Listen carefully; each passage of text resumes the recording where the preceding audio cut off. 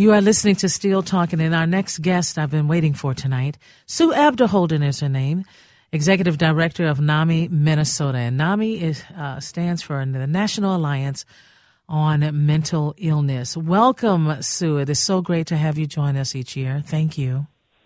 Oh, thanks for inviting me. There is so much going on when it comes to what is happening with mental illness, how it is ever changing, it feels like to me. There's more information, which I really am grateful for, but a lot of it I don't understand. Do you ever feel that way? Yes, I will admit that, especially the increase that we're seeing. And we know COVID certainly had an impact, but the suicide rates increasing, the rates of depression and anxiety increasing are just really concerning. Yeah, and I know that the holidays, you and I have talked about this many times, but when it's in full swing, some people have difficulties, major difficulties even, joining in on the holiday joy. Holiday joy, that can be defined in so many different ways. How do you define it? Well, one would hope that holiday joy would actually bring hope and, great expectations, and being with family and friends, feeling happy about what is happening. But unfortunately, we know that that isn't true for everyone. And actually, I saw a recent study that said 64% of people who have a mental illness feel that the holidays make their conditions worse. When you sit back and you think about the holidays, do you say to yourself, what can be done? What can we do to help everyone stay mentally healthy into the new year? That is quite a suggestion, I should say. Yes, and I think there's some things to kind of keep in mind. The big one actually for me is banning perfectionism. Be realistic about what you can and cannot do. I mean, I'm going to be honest, I can't wrap a gift to look pretty if my life depended on it. And I just gave that up. I said it's okay. If it's sloppily, kind of mushed together with Scotch tape, that's okay. I don't have to have everything be perfect. Right. And I think, unfortunately, right, we try to do that. We try to have the perfect holiday, and there is no such thing. Exactly. Oh, my goodness, if we could all of us wrap that around our heads. There was an article written by Michelle Pugel and medically reviewed by Leslie Becker Phelps. And it says, despite the bright lights and festive cheer that accompany the winter holidays this year, especially the time of year, can bring about feelings of loneliness, isolation, grief, and sadness, both for people with clinical depression and even for some who aren't depressed. For me, if it's people who are not even depressed, but they're starting to feel that, is that a sign that they may fall into depression? Well, they might, but it also could be a number of other things. It could be the lack of sun, right? It could just be seasonal affective disorder, and getting one of those lights, could help. It could also be that some people are still grieving during the holidays. If you lost someone in the last year, 2, 3, even 4 to 5 years, right? The holidays in some ways are tinged with sadness because you miss them. Right, exactly. But if you do have depression, it could worsen pretty quickly. It seems like it can move in its own way before we get a chance to hold it off. I think that's really true. And again, I think it comes to the expectations being too high, right, about what's supposed to happen, how you're supposed to feel during the holidays. I think it can be because we kind of lose some of our healthy habits, right? We might eat too much, eat too, kind of sugary, fatty foods, drink too much, not get as much exercise because it's cold outside, maybe not sleeping well. So losing those healthy habits during the holidays can make things a lot worse. It is so true. I was feeling great. I stayed away from sweets, right? I was told by a doctor, hey, let it go. Just don't even eat it. For about, 3 months? I didn't touch it. All of a sudden, Thanksgiving comes around. Do I eat the turkey? No. Geraldine is in the cookies, right? And it was really frustrating, Sue. It was really frustrating. And I wonder if we really understand how our minds and hearts work when we eat, what that really means. What advice do you give those who are starting to feel depressed? Would you address the foods that they're eating? Do you ask them those types of questions first? Well, definitely, again, kind of going back to those healthy habits, right? Are you eating nutritious foods? Are you getting enough sleep, which really is critical to your mental health? Are you moving in some way to get the endorphins going in your brain? Are you setting some boundaries, right, about what you can and cannot do? Because I think, again, we can feel overwhelmed during the holidays, no matter what holiday you celebrate, because of the expectations about what's supposed to happen. Right. And I think a big thing is people just need to kind of sometimes just take a break. Say, no, I'm not going to do that. I'm going to set some boundaries here. Maybe that's something we need to start putting in our laws, that seriously, because it's come to a point where it is very difficult to manage depression. And there are people that are managing it well, really well. They've been so fortunate to understand it. Their bodies are accepting more of the good stuff. But for those millions of people around the world, around our country, and down in our great state of Minnesota, it's hard. So how do you suggest to them, to those that are getting worse during the winters and getting worse when they're lonely, how do you start to converse with them? Well, I think one thing, and, I've had family members who lived with depression, so, I've had to deal with it personally. And, some of it is kind of planning ahead, to be honest. If you know that usually in November and December and January, you're really struggling with your depression, so plan ahead, right? Think about what are those things that can actually help me feel better during that time, that can prevent me from getting into a deep depression. Do I tell a friend, can you please just check on me every couple of days, text me, make sure that I'm responding? Can you come over and kind of let's take a walk if it's not, below zero? Just plan a little bit so that you don't kind of dive into that deep depression. The darkness, frankly, in Minnesota doesn't help either. So I really kind of encourage some people to look at getting a SAD light, a seasonal affective disorder light, because that can actually really help as well. Be sure and check, though, for example, if you have bipolar disorder, check with your mental health professional to make sure that it's okay for you to use one. Yeah, exactly. Well said. When we have trusted loved ones, sometimes we lose them or maybe they move away. And it's got to be hard for those who are looking for someone that has been with them for a long time and they trust them completely. And then all of a sudden they can't be with them anymore. They're not in the location where the person suffering from depression is.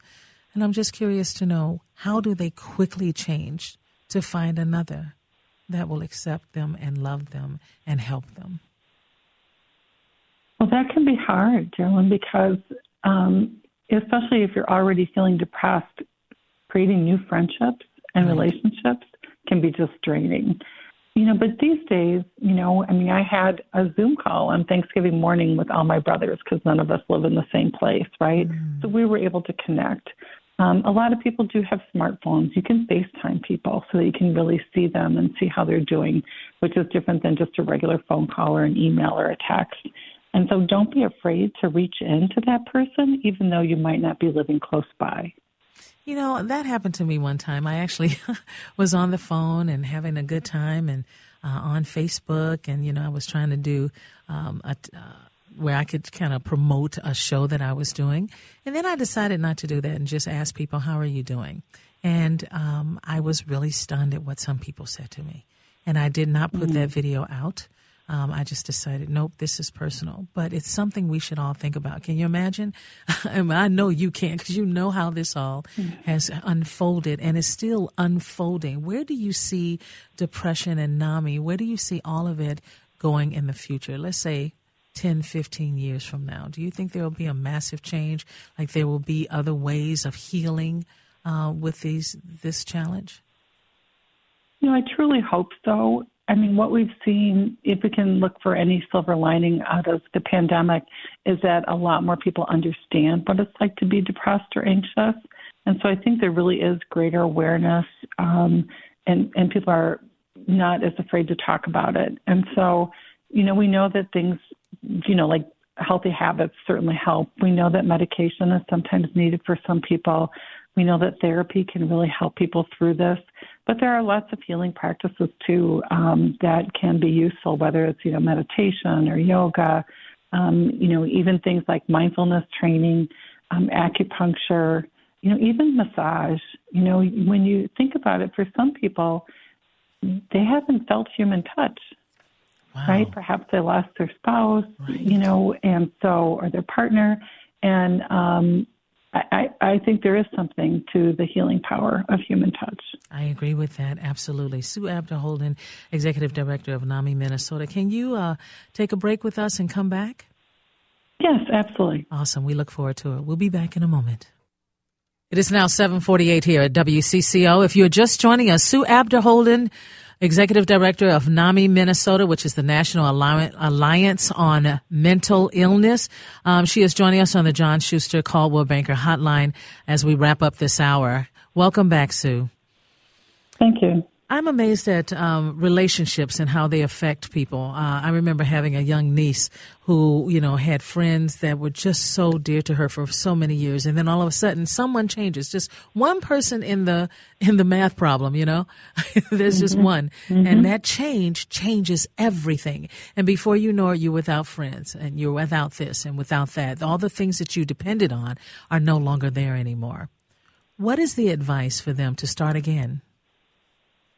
Boy, that is really tough when that happens. And I think the younger you are, the harder it is because you don't have that long view, right? That as you get older, we kind of get that. I think sometimes to realize it's sometimes not about you, right? It's about how the other person is changing and viewing the world. And so, you kind of need to get back out there. Perhaps it's through your job or, at the gym, maybe some other types of hobbies or, things like that, just to try to meet new people. And you will find them, right? You will meet new people. You will become friends with some other people, but it might take a little bit of time. And so give yourself, some space to make that happen. Yeah, and that time has to be redefined for everyone involved, right? We have to each look at a piece of that time and say, okay, what should I do? What should I do? Just let that group say, these are the things that we can do. Like, you sent me some information about assessing your relationships and setting boundaries. This is so important. It's been important for my life. And I actually would have a list of people that I would say, I'm sorry, we have had a wonderful time together, but it is time for us to move on. You've got great things to do in your life, and I hope I have great things to do in my life. But it's not easy for those who are really suffering from depression and other things. No, because it's really hard to have the energy to kind of, get yourself out there.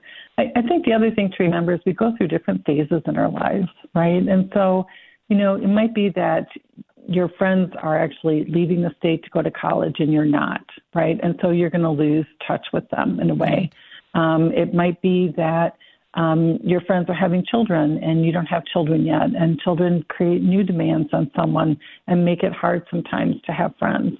Some people work more than one job, and so you tend to be friends with the people that you work with. Right. So all those things change over time, and I think that's important to remember as well. It is so important to remember that. I'm so grateful that you mentioned it. Also, volunteering is my favorite thing that in the list of things to talk about tonight when it comes to NAMI, because it can change your life. It can change your life in an instant. Some of the things that are talked about volunteering, it's a lot to cope with because you see a lot of depression. You see a lot of people suffering, but in some of these places.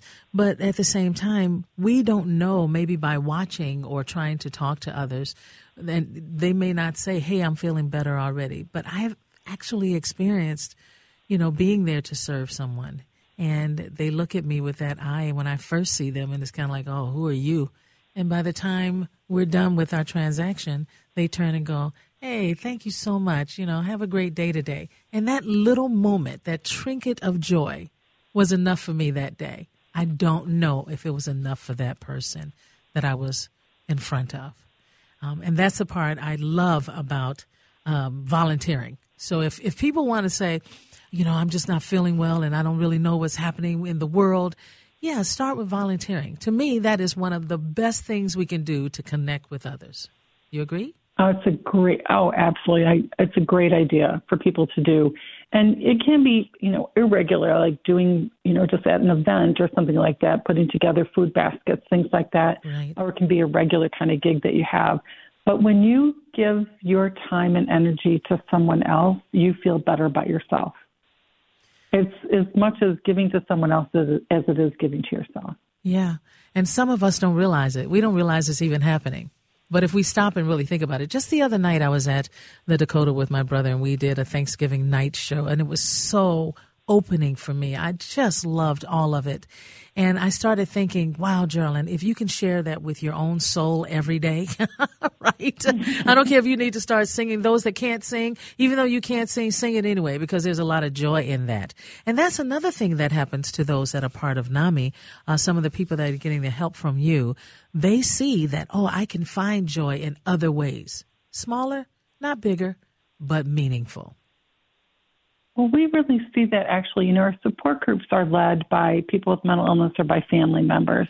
And so when you go to one of the support groups and you see someone who's actually doing well or doing better, and they're leading the group, they're giving back to the community, that gives you hope that you can get better too.